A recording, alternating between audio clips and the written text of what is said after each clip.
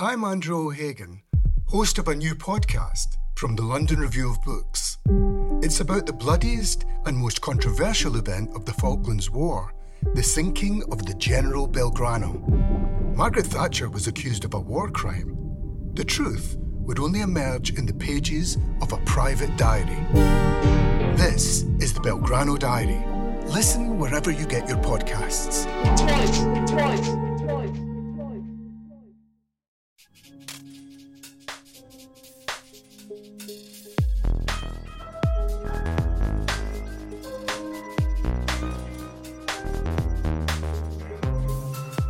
You're listening to the London Review of Books podcast.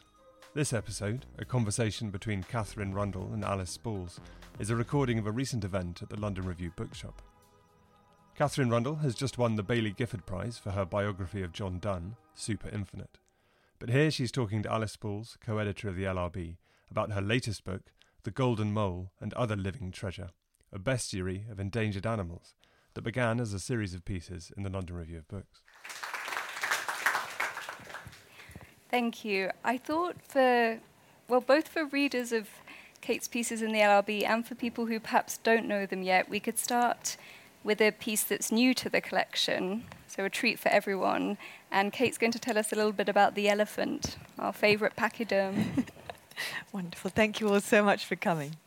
I won't read the whole thing because it's a little bit longer, but I'll just read the beginning. In 1870, the Prussian army laid siege to Paris.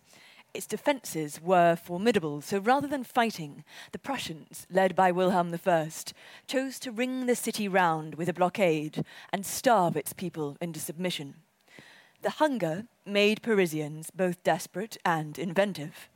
A rat, smoked and dressed with spices, could fetch 2 francs, while a cat might be worth 12. A luxury grocer, owner of the Boucherie Anglaise on the Boulevard Haussmann, approached the zoo, his eye on the 2 male elephants. A deal was struck. For 27,000 francs, Pollux and Castor were sold. Because nobody had experience in slaughtering elephants, a marksman was hired to shoot them with steel-tipped explosive bullets. They were skinned and sold at staggering prices to Paris's richest citizens. Henri Labouchere, oh, wait, he's English. Henry Labouchere, an English politician and theatre owner and author of The Diary of a Besieged Resident in Paris, wrote, "Yesterday I had a slice of Pollux for dinner. Pollux and his brother Castor are 2 elephants that have been killed. It was tough and coarse and oily. I do not recommend that English families eat elephant, as long as they can get beef or mutton easily." The trunks of Pollux and Castor, the tenderest part, were sold as a delicacy for 40 francs a pound. The famished citizens who ate them were, unknowing, consuming a marvel. An elephant's trunk is a fusion of the upper lip and nose, freighted with 40,000 muscles. We have about 650 in our entire bodies. What looks like it must be an unwieldy and erratic kind of appendage is, in fact, under the elephant's calm and supremely confident control. With its prehensile tip, the African elephant can pluck a single blade of grass, or lift 350 kilos, or swing a man into the air. Their 2,000 olfactory receptors, bloodhounds have a paltry 800, mean they can smell water more than 3 kilometers away. A small group of African elephants have been trained to sniff out landmines in Angola. Faced with deep rivers, elephants can use their trunks to snorkel, wading and swimming underwater with the tip held carefully aloft. And it's the trunk that allows them to give their great wild trumpetings when scared or aroused or spoiling for a fight.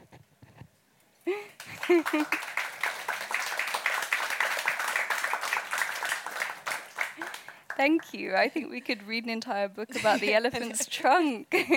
You make us wonder at all the marvels it's capable of. But we could go back to your very first in this series of extraordinary animal pieces, which I think was the pangolin. Can you tell us about your first encounter with a pangolin? So this was a long time ago, about 5 years ago. Maybe more. Long time. Maybe 7, maybe 8. Many years. I went with a friend in Zimbabwe, which is where I spent part of my childhood, to a wildlife reserve where they had largely rescued elephants, but also one pangolin who was no longer capable of walking the distance between the termite mounds that was necessary. So instead, she was carried in the arms of her keeper. So we went to meet a pangolin. She is carried from mound to mound, and she lives in his arms all day or in his backpack. And when she wants to be lifted into his arms, she comes and puts her front paw on his foot. So she is not wholly wild, but she is wild to any other human. He is the only one who she is willing to touch. And the thing about seeing a pangolin is, I'm sure all of you know what they are because you're here on purpose, but they are scaly anteaters, so they look extraordinary. They look prehistoric, which they are. They are the colour of a sort of stormy sea, and the book says they have the face of an unusually polite academic, which they absolutely do. And the thing about seeing them is to be in the presence of a pangolin is to think that all other forms of the things we have been told to cherish, Rolex watches and jewels and gold taps, are a con. They make it so manifestly clear what is the only true treasure. It is that which lives. And so I got back to England and I was telling some friends about the pangolin, and the main response I was getting was, what's a pangolin? A lot of people mix them up with echidnas. They're not similar. And so I wrote to the LRB and said, could I write a piece about pangolins? And Mary Kay Wilmers, who was then the editor, said, yes, you could do maybe 4 columns a year. She said, any more than that, we might feel swamped by animals, but that would be about the right amount. So for the next few years, about 4 or 5 times a year, I wrote an essay about something living and endangered. The criteria for inclusion in the book, half of these are from the LRB and the other half are new. It just had to be that one of the animals is a species or a subspecies that is endangered.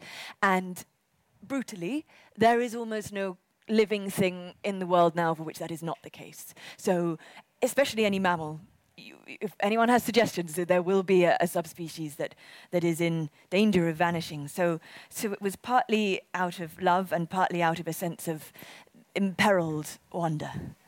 I think one of the sad and wonderful things about reading the essays has been the sense of your great curiosity and wonder, which the reader then shares, and the sense of this vast richness, which is sort of trickling through our fingers. When you talk about the hermit crab, which is a remarkable essay and a creature that most of us have not spent too much time wondering at, you say that there are more than 1,000 species, everything from the smallest to ones that are almost a meter across. They're jeweled, they have these very intricate behaviors and lifestyles, and yet they can destroy a carcass of a pig in minutes and may have eaten Amelia Earhart. Yes.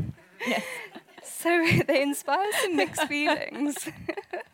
This is the thing, I guess. So with the hermit crabs especially, there is a theory that Amelia Earhart, when she crash-landed on an island in the Pacific, and we never found her body.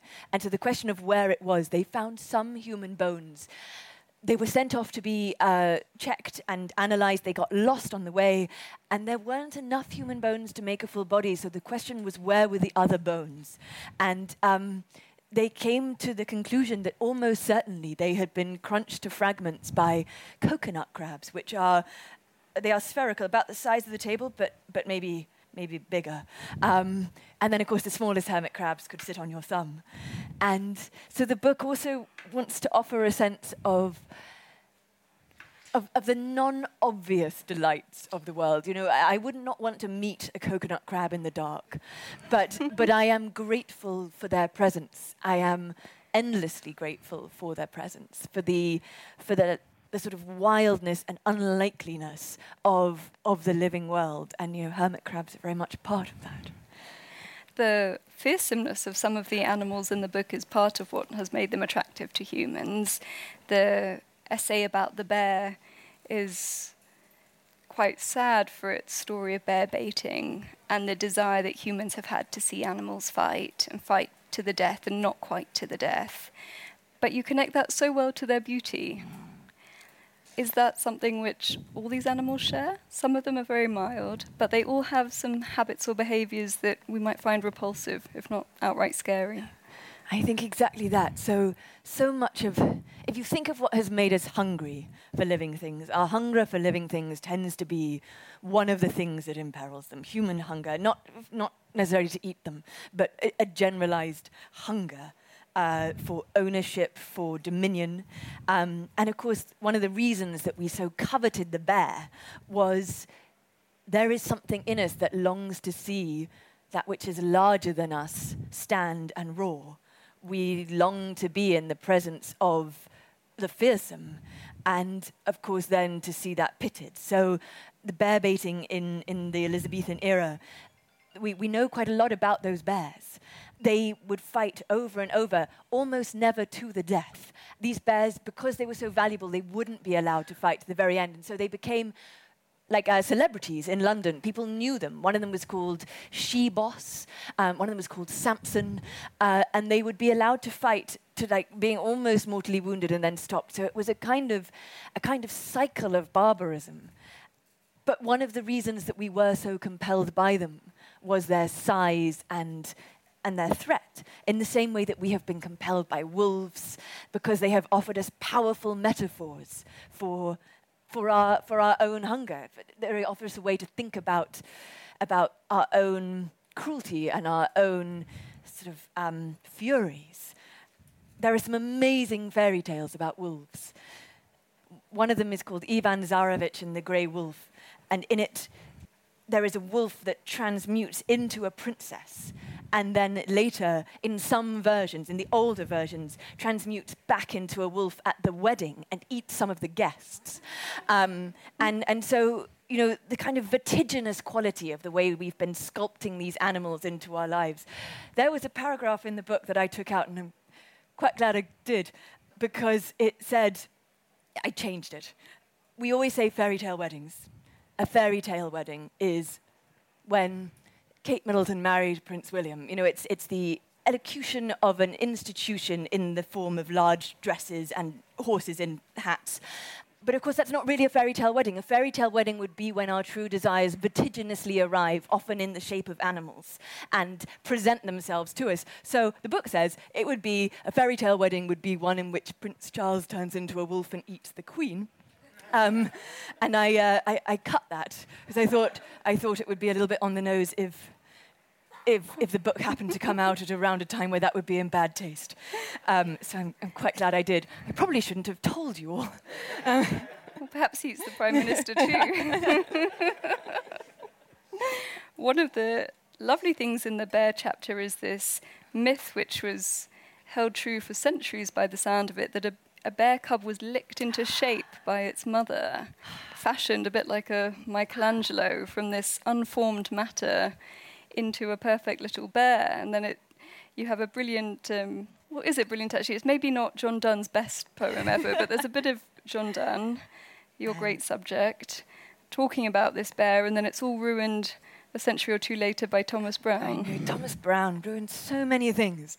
He, in laying out the actual, one of the first great scientists laying out the actual facts of the animal kingdom, a lot of that work was refuting the myths that had previously existed in a way that was just enormously killjoy of him. I'm going to read you just this bit of Donne. The book has a surprising amount of John Donne in it for a book about animals. As anyone who knows my academic background, my PhD of my first non-fiction book were about John Donne. So he just leaks out into everything I do. So Pliny believed that a bear cub is born a mass of undifferentiated flesh, and its mother licks it into being and shapes it in so doing. And probably what they were witnessing was a bear biting the placenta sac from around a bear cub.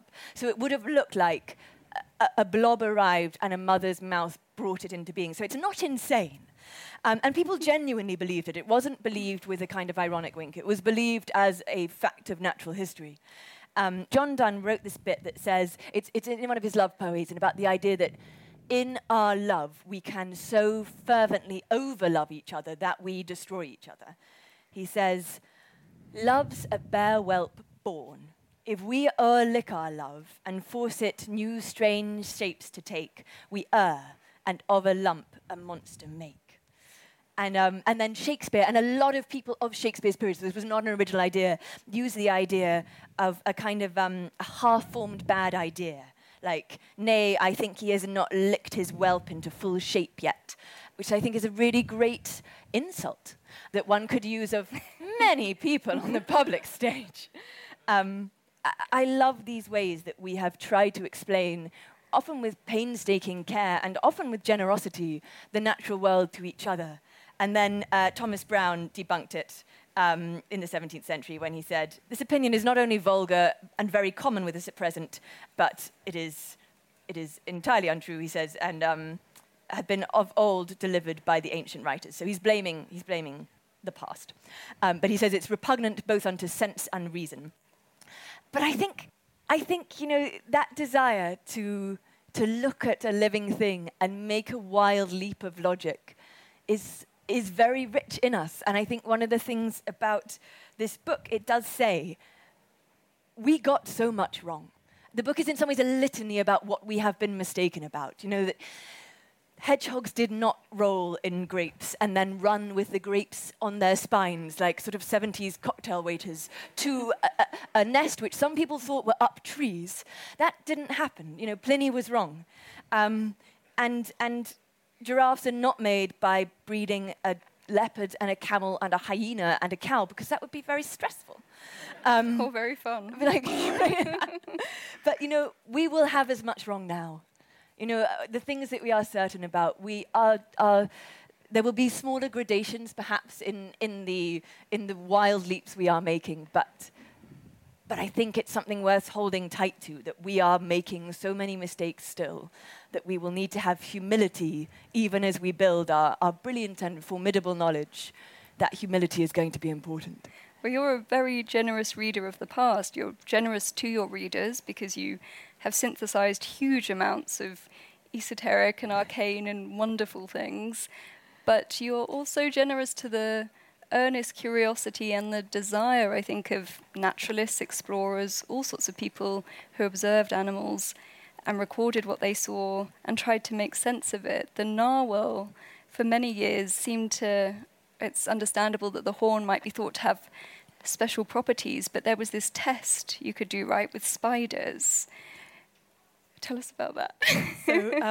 So people believed, way up until the 18th century, that the narwhal was a kind of sea unicorn, which was not insane because the unicorns are mentioned 9 times in the Bible as a factual entity. And they were used in the French court to test for poison. They were believed to sweat or change colour in the presence of poison, so they would be hollowed out and used as goblets. But then Ivan the Terrible, when he was dying, called for a unicorn horn to be brought to him, and to test its efficacy, he drew a circle with it around spiders, and the idea would be that the spiders would not be able to cross the unicorn circle by dying, and it didn't work. And he said, "Alas, it is too late," and then he died. So it wasn't efficacious. But these kind of errors. So much of the time when we were seeking out knowledge of the living world, we did it by destroying it. And I think one must not be over generous. We must acknowledge that, like how much knowledge has been based on destruction and hoarding, but also people were devoting their lives to trying to find out about the world. And I think we can learn so much about ourselves now from what we believed, about our desires, about what we were longing to be true. Often, why did we want that to be true is an interesting question.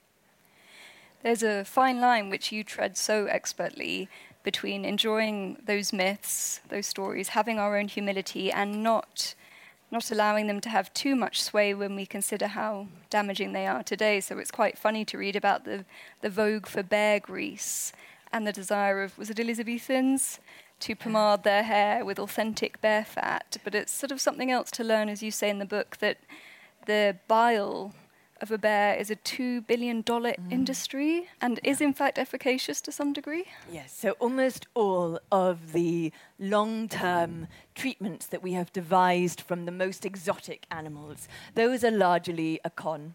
They tend to be around the question of the aphrodisiac, and we tend to associate aphrodisiac properties, even with things that are penises, or that look like penises, or that are in some way associated with reproduction or hyperfertility, or that we associate with rareness, like tiger parts and rhino horn, which it's to do with the kind of the quality of unattainability. But bear bile is actually efficacious in the treatment of various ailments, especially kidney stones, and it is a staggering amount of money in this industry, so billions and billions of dollars. Some of it in legal farms and most of it in illegal.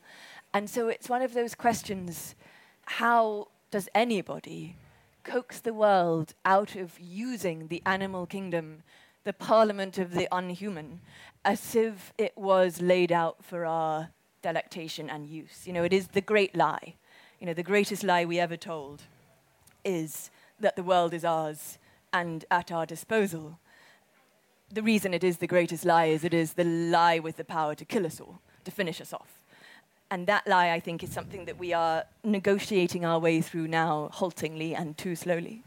One of the things which is so striking when you read the essays consecutively is that for thousands of years you have classical writers, you have early medieval Muslim explorers, you have Victorian naturalists. For all these writers, the animal world was huge, teeming, overfull and dangerous, full of beasts.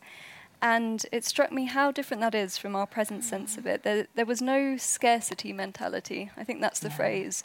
There was abundance, there was animals for the taking, and humans needed to keep them at bay. It's very different now.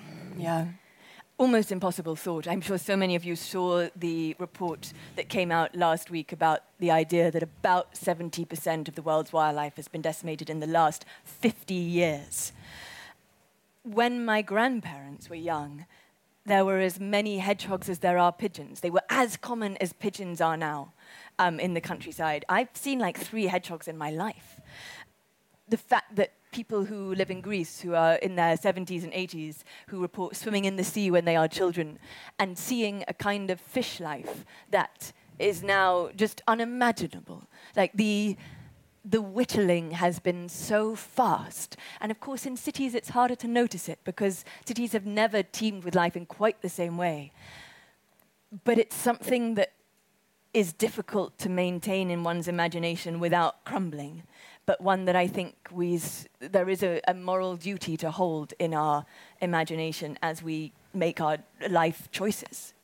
It's very present in the book in your pieces about the sea, I think. The seal cubs who must be so carefully nurtured, protected and taught, and whose parents can't speak to them now because the noise underwater is so loud. I think you say they've gone from silence to a sort of 80s nightclub. But as well as our pollution and our destructive instincts, there's also the knock-on effects of our behaviour. Yeah. So exactly that. So in the sea now, I'm aware so many of you know this, but it is so loud now that many, many creatures that require on calls and echolocation are finding that very difficult, sometimes impossible, things like narwhals, dolphins. And then seal pups. The amount of energy necessary to create a litter of seal pups, to create a colony of seal pups is absolutely colossal. The work that the mother has to underdo, because the amount of fat they need to produce milk, because human milk is about, I think it's like, it's 5% fat, and seal milk is 50% fat, about the consistency of mayonnaise. And then, of course, global warming, climate change means that the ice is melting sooner and sooner. And in 2017, an entire colony of seal pups drowned overnight because the ice melted. And, so much work to produce so much life gone in a few hours. It was rare in 2017, and it's increasingly not rare now. The change is happening so fast. It's one of the things. I very much don't want the book to be depressing, because I want it to be a salute to the idea that so much still remains and is so worth fighting for, that the glory of what lives is colossal, but you cannot do that without also acknowledging the precarity of that which lives, I think. I don't think anyone who reads the book can be depressed. You don't let us rest in our depression for a minute. There's much too much of the sort of humour we might not expect from a book about animals or a book that might be read about children. I think you relish some of the destructive and humiliating and bizarre aspects of especially the human encounter with animals. And you wrote a wonderful piece for the LRB on Saki, and he's a great influence, I think, on some of these essays. Do you agree? Yes, yes. I once wrote Saki, the playwright and short story writer and poet who died in the First World War, who wrote these very odd, vertiginous, strange stories, satires mostly, on humanity, on our greed, on our pettiness, but also they have love and passion in them. And he was a man who was known to love humanity very greatly. He was posh, but refused to become an officer in the war. He wanted to be with his men in the trenches.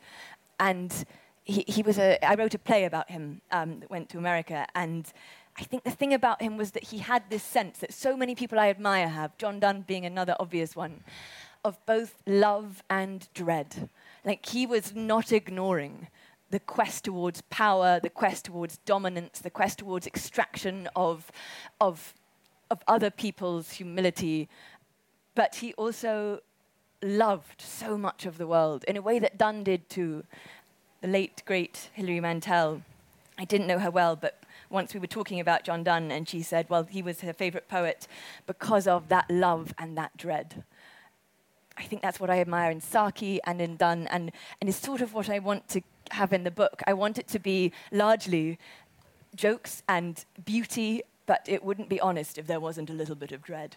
I realize that's not a very good pitch to be like, buy it for your grandmother for Christmas, but I still think you should buy it for your grandmother for Christmas. Well, we should tell readers, listeners, audience members who don't know that Saki wrote these wonderful animal stories in which humans quite happily transform.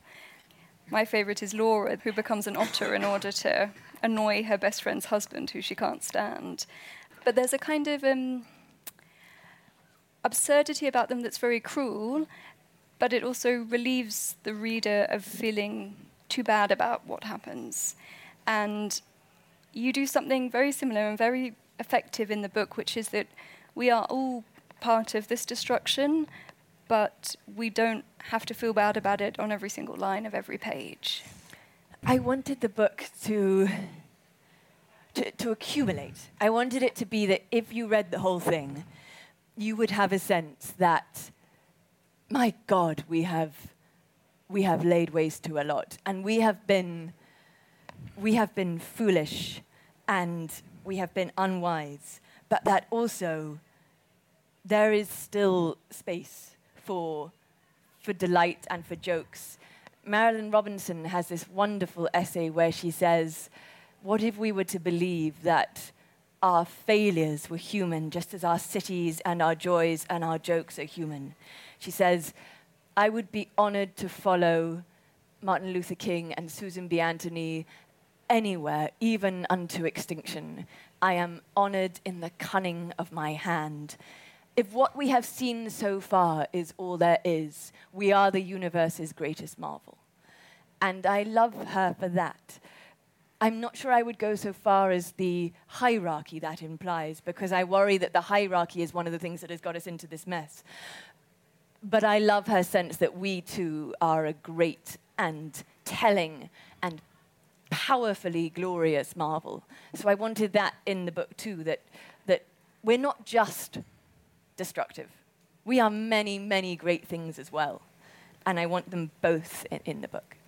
And we as human beings are often far sillier than the animals that we encounter and claim to understand. I think about Rossetti and his wombat, let alone Byron and his bear.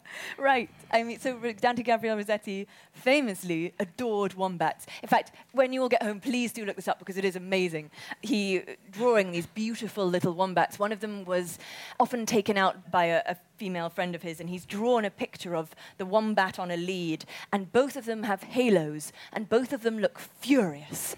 And he wrote poetry to these wombats. He would keep one of them during dinner parties, he had an enormous silver tureen, and he would just lift his pet wombat into the tureen and hope it stayed there during dinner. He loved animals. He famously was said, I don't know, this might be apocryphal, everyone said it, but I just can't see this being true, that he trained a toucan to ride a llama. I don't know. That he wanted to buy an elephant for his house in Cheney Walk, but he decided that it wasn't economical because people were charging, I think elephants were expensive that year.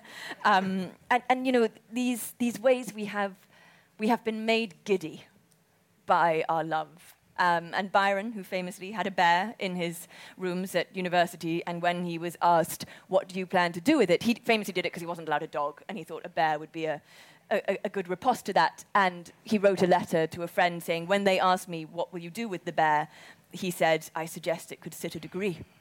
You know, these adorings, like the giraffe, when the giraffe first came to Paris in 1810, the first giraffe that Europe had seen, since the Medici days in 1400, people went giraffe mad, genuinely giraffe mad. Women were fashioning their hair into these upright hairdos to mimic giraffe ossicones and giraffe necks. Some of them were so high that they had to sit on the floors of their carriages because otherwise they wouldn't fit in them. You know, people were painting their skin with giraffe spots and wearing giraffe dresses, and we have been unhinged in our delight by the living world, and I want to salute that. The giraffe is a slightly sad one, though, also, isn't it? Because I think you say in the book that the US refuses to recognize giraffes as endangered. Is that right? Yeah. So there's still a very large market for giraffe-skinned. Yes. So there are 64,000 giraffes left in the wild, a 40% drop in the last couple of decades. The Namibian giraffe has had a drop of about 95% in the same time. America refuses to designate them endangered. That has been consistently put to Congress and in a bid to be renewed, and will be renewed again soon, so we'll see how that goes. You can buy a giraffe head cushion with the eyelashes still on, a floor-length giraffe coat, and a giraffe skin Bible if you wanted to prove to people that you're an arsehole, you know, in a swift shorthand. So these things do still exist, and so often it is that those who have the power, so often these are systemic problems, and structural change can largely only be made by those in power. So part of the answer, of course, is to believe in politics again, because this is a political change that would have to happen. Because yes, we could stop people wanting giraffe skin Bibles, but there will always be dickheads. And so we do need people to create systems that are better than the worst of us. That is the thing we will have to start believing in. I realize this week in politics hasn't been like a great argument for that, but we will have to believe it. One of the comforts, I think, of reading the book is that we are allowed to indulge our own acquisitiveness when it comes to animals. You had your moment with a pangolin, thinking how nice it would be, better than jewels or handbags, and I was reminded reading it of these books I loved as a child. I don't know if other people have read them, the Willard Price books. Willard Price. Yes. About these two brothers. Were they Hal and Roger? I think they were. I think Talia knows them. Talia knows them. And they go around the world collecting animals for their father's zoo somewhere in America.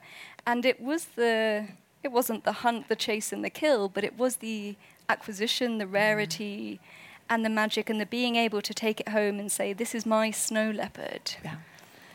We don't ever quite grow out of that. No, exactly. Those books, they had such power on the childhood imagination. I read them when I was like 8, and I was obsessed with them. And of course, it was so much of their power was the acquisitive my. It was the possessive. You know, it wasn't just that they were catching the snow leopards and the tigers and the, you know, various monkeys. It was that they then belonged to them, because that goes very deep in children and in adults. That's the thing that we're going to have to put in the iron-willed political change to shift that. And children's books are full of it, aren't they? I mean, Philip Pullman, every character has a daemon which is an animal. You know, the idea that we have a spirit animal goes deep in myth, and it goes deep in children's lore as well. And makes sense, because, of course, the flip side is that we need children especially to be close to nature. We need them to have access to and knowledge of, and first-hand knowledge of, the living world, because you cannot be intoxicated and enchanted by something you don't know, and we need them to be intoxicated and enchanted. And so we need to be able to offer children access to the living world. And it's so hard now and gets harder and harder as we encroach on green spaces. But I do think it has to be a priority. I think especially childhood is a bewildering and opaque place to live. And I remember as a kid finding one of the few moments of clarity in my childhood would be in the presence of living things, in the presence of like dogs and cats, but also, because we grew up in Zimbabwe, you know, the odd monkey that might come into the garden and the hyraxes. And, you know, we need to find ways to offer children access to that kind of shine so that they will want to protect it. I don't think you could have written this book if you grew up in London. I think those hyraxes played a part. And the pangolin. Do you have a favourite among the animals in the book? Is that a question we're allowed to ask? I think my favourite animal, when people say, you know, what's your favourite colour, what's your favourite animal, I do tend to say a pangolin. They do look prelapsarian. They look too good for our fallen old world. So they, and the fact that when they curl up, it's a disaster because they run themselves like portable. But they look so perfectly neat. And when the pango pups, they're called, they ride on their mother's backs. And then, if afraid, the mother rolls around the pangolin pup. So like nesting dolls of pangolins. And I find that so beautiful and evocative and so rare. So I think they are my favourite, and I also love swifts. And, you know, they for the same reason that it was Hughes who wrote that poem about saluting when they come back, you know, the summer's still to come. That feeling that they are the herald of light. So I love them too. And the fact that it is possible, rare but possible, for a bird not to land its entire life, because they fly without stopping for about 10 months of the year. But sometimes the young ones continue flying for a full year because they don't stop to nest. So very rarely there are cases, especially, to be honest, if they die young, where a swift launches and never lands, which I think is an amazing thought. You quote Hughes in that essay right at the end, but actually I think it's the one which has the most beautiful language of your own. There are so many compounds. Is it sky-washed? Or Yes, sky-washed. Yes, they are. Worthy of Jared Manley Hopkins. I was quite entranced by, is it the wombat that has its pouch upside down? Yes, the wombat. Yes. Correct me if I'm wrong. Unlike a kangaroo whose joey can sort of pop out of the pouch at the belly, the wombat's pouch is upside down so that when the wombat's digging, it doesn't fill its own pouch with earth. Right. It's an amazing piece of evolutionary genius, because if they were to dig, they would fill the pouch and the joey would drown. So instead, the joey, its head pokes out between the mother's legs, essentially, as it walks, which is both amazing to see and, as the book says, does make it look like it's in an 8-month state of labour, which explains why it was a kangaroo that got to be in Winnie the Pooh. I mean, it's very funny, and you know, just like the part when you tell us that if a lemur was the size of a human, this is a male lemur, its testicles would be the size of grapefruits. Grapefruits, yes. That's big enough, right? Yes, They would be, yeah, definitely grapefruits. a subspecies of lemur. They think it's probably, it's an evolutionary quirk to do with sexual dimorphism and selection. So the bigger the testicle, the more likely they were to breed, so they breed larger and larger testicles. And now these lemurs, they don't themselves have testicles the size of grapefruits, but if you were to scale it up, they would have 2 each the size of a grapefruit, which is a remarkable thing to see. You should Google them as well. They are amazing. There's lots to Google and YouTube after reading this, I think. We probably could open up to some questions if anyone has one. I think we might also have some questions from people who are listening at home. Thank you, and a wonderful, really wonderful talk. I wanted to ask you about the way it seems to me we've aestheticized the natural world. And so there's a whole category of animals, cats and dogs, who are cute, and therefore we go to enormous lengths to keep them alive. And there are animals which aren't cute, like snakes or spiders. And I wondered, therefore, between John Donne and now, if you'd been able to track shifts in those aesthetic categories. That's a really interesting question.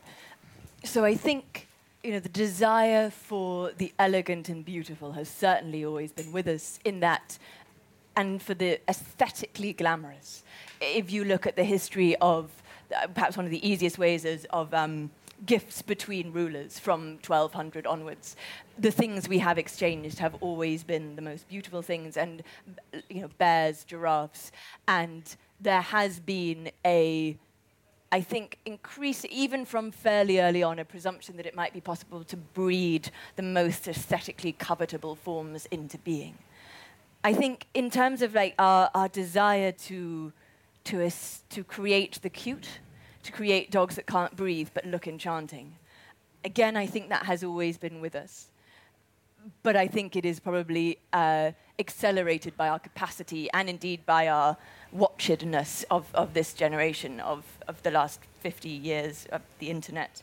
I also think it's really interesting just to think about the ways we conceive things do influence the world. Like in the way that, for instance, the way pastoral poetry from the 15th and 16th centuries imagined the farm as a space of symbolic retreat and greenery and lushness. Spencer's Colin Come Home Again, this vision of the pastoral England was entirely disingenuous. Farms are places, and always have been, largely of production and of death, and fields are rarely places of the kind of luscious biodiversity that these poetries have been imagining their maidens walking through. So this kind of sanitization that we have been undergoing in our poetry, it has kept its hold on us, I think. In the very long list of things we can blame for the moment we are here, Spencer is definitely on the list. Blame Shakespeare. Well, I was just wondering, when you were writing this book and doing all this research and, finding all out about these facts of nature we have destroyed, if when you were writing it, you thought, I have to make this positive, but in the sense that, it's going to be a published book and it's going to be, editorial, if you dealt with that, thinking this has to come out, both beauty. I mean, you already mentioned you want to put the beauty and both the damage we've done. So if you had in mind about this, it was something I thought about a lot. How much horror can we take? I think so. They're small essays, but every essay always has a salute both to beauty and rarity and wonder as a kind of political and iron-willed cherishing that will need to take place at a kind of national level, that kind of wonder. But also, it always acknowledges what we are losing and how fast and why.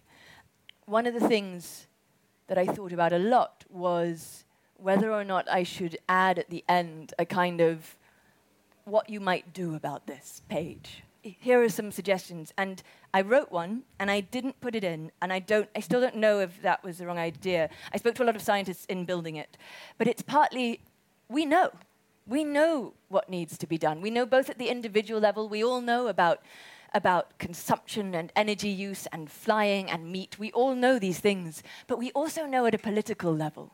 We know that the thing we need to do is elect those who believe in climate change.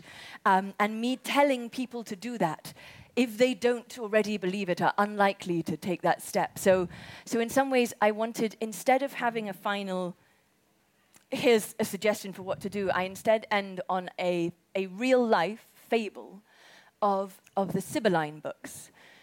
The Sibylline books are real books that really existed. We don't have them anymore. And it's a retelling of the way they were offered to the last king of Rome. They've been rewritten about, they became a kind of fable in the Victorian period. Aulus Gellius wrote about them in sometime around the 200 BC, I think. And the story really, I'm sure many of you know this story, it's famous. A prophetess comes with 9 books to the king and says, I will give you these 9 books for 1 sack of gold. And he says, don't be ridiculous. She says, these books hold the as yet untold secrets of the universe. And he says, don't be ridiculous. And she says, fine. So she lights 3 of them alight in the town square. And then she goes away for a year. And then she comes back and she says, now it's 2 sacks of gold for the 6 books. And he says, okay, but that's like price gouging. And she says, okay, so she burns another 2, and she goes away. And she burns another 3. She comes back with 3 more, just 3 left. And they are starting to get anxious, and they say, well, maybe you leave them with us, and we'll see how we feel, but there's certainly no way we're paying you 2 sacks of gold. And she says, well, it's actually 4 sacks of gold now. And then she burns 2 more, and she returns with just the 1 sack of gold. And they say, we're ready to pay you. We'll pay you the 4 sacks. And she says, well, now the price is 8 sacks of gold. And there's a great, in all the tellings of this, there's a furious debate. And in the end, they take the 1 book, the single book, and give her the gold. And in many of the tellings, as she leaves with her sacks of gold, leaving the 1 book behind, they call after her, this had better be worth it. And in most of the tellings, she turns around and says, of course it is. There is no question but that it's worth it. You should have seen what was burned. And so I left it at that. Thank you for that anecdote. It was absolutely fabulous. And I think you were right to make a decision to do that. I mean, the only other thought I have listening to you is that even today I've learnt from what you've said things that you perhaps think everybody knows about. And I think that's key to motivating people to do something. Otherwise they get lost, I think, in either despair or a sense of morality, doing the right thing instead of the practical thing. But the reason that I wanted to ask your question was that you mentioned that the oceans are noisy, and I'm one of the people who didn't know that. So could you tell us about that? Oh, of course. The reasons the oceans are noisy now is just that where there used perhaps 100 years ago to be a very small number of large trawlers and a larger number of quite small and quiet boats, the huge ocean trawlers that are largely fishing and shipping, the boom of their engines disturbs the water for a mile around. And of course, also invasive fishing, where line-caught tuna often sounds like it's just a man on a pier. That's pole-caught. So if you want to eat tuna, you need pole-caught, because line-caught is a mile-long line dragging along the ocean, hooked with enormous hooks at every so far, and it hooks everything. It hooks vast amounts of fish, but it also hooks dolphins and small whales, and that which is not used tends to be thrown back and dead. So the oceans are littered with corpses. And these are things which, again, these could be legislated against. These are the kinds of things, the question of what can be done, that is not too big a problem. If there were people with sufficient political will to monitor and invest the amount of time and money it would take, if they were not under the power of those vested interests who would ask you to look away and acquiesce, then that could be changed. These are things that can change, and I hope, on my most hopeful days, will change. I guess this is a bit more of a practical question, but when an animal sparks your interest, what is the process for working out sort of what you're going to write and where you're going to find the information? Oh, so that is often the most fun thing. So often an animal, the reason I will do it is someone will send me one fact. So the reason the golden mole exists in the essays is that a friend of mine, a brilliant writer called Amy Jeffs, I had been writing these essays for about a month, and she said, did you know about this? And she showed me a picture. The golden mole, the only iridescent mammal. And so then what I will do is, because I have an academic background, my immediate instinct, we call it like an academic mindset once you're an adult, but as a kid we just say dork, is just to find as many books as I can. So I go for about 3 or 4 of the biggest books I can find. They're largely academic books. Encyclopedias, Google Scholar, usually I'll watch a couple of documentaries, and I will amass an enormous unnecessary quantity of notes. And it usually takes me about a month, but I don't do it full time. I'll often do it in evenings or early mornings. And then the actual writing of the thing, again, it takes me too long. I could probably do it faster. Takes about a week. So each animal is probably, all told, about a month and a bit, but sometimes much, much more, because it's very possible to get carried away. And then often the decision to choose things comes from just one amazing fact that you hear about them, and then sometimes you can't actually find enough information, like capybaras, the fact that there is a capybara who was trained by a blind man in Suriname, a farmer, to be a seeing eye capybara. A capybara is like an enormous guinea pig. And I found that so beautiful, like a man trusted to step out into the dark, led by a capybara. But I couldn't find enough other capybara facts, but they, I'm sure, are there. There's just not that much in the way of like full textbooks about capybaras. So, they're on my maybe shelf. And then the other thing was just wanting to, especially once we knew it would be a book, wanting to think of things that would make like glorious pictures. Like, I've been so lucky to work with Talia Baldwin, who is a brilliant artist, because we didn't want it to be photographs. We wanted somebody who would be able to capture like the personality and wit and vibrancy of the living world. And I think that's what Talia does so beautifully. In fact, this is going to take me a little second. I'm going to hold up my favorite one. We happen to have the same favorite one, Talia and I. The narwhal. I just look at him. I mean, I just think he would be worth just for the picture alone. I think we should also tell the very curious and academic-minded readers that there's a short bibliography at the back. Yes. So if you want further reading, you can read some of the things that Kate's read, including Australian Animals in Victorian London, or Seeking the Sacred Raven, Politics and Extinction on a Hawaiian Island. It's a very good book. It's genuinely a very good book.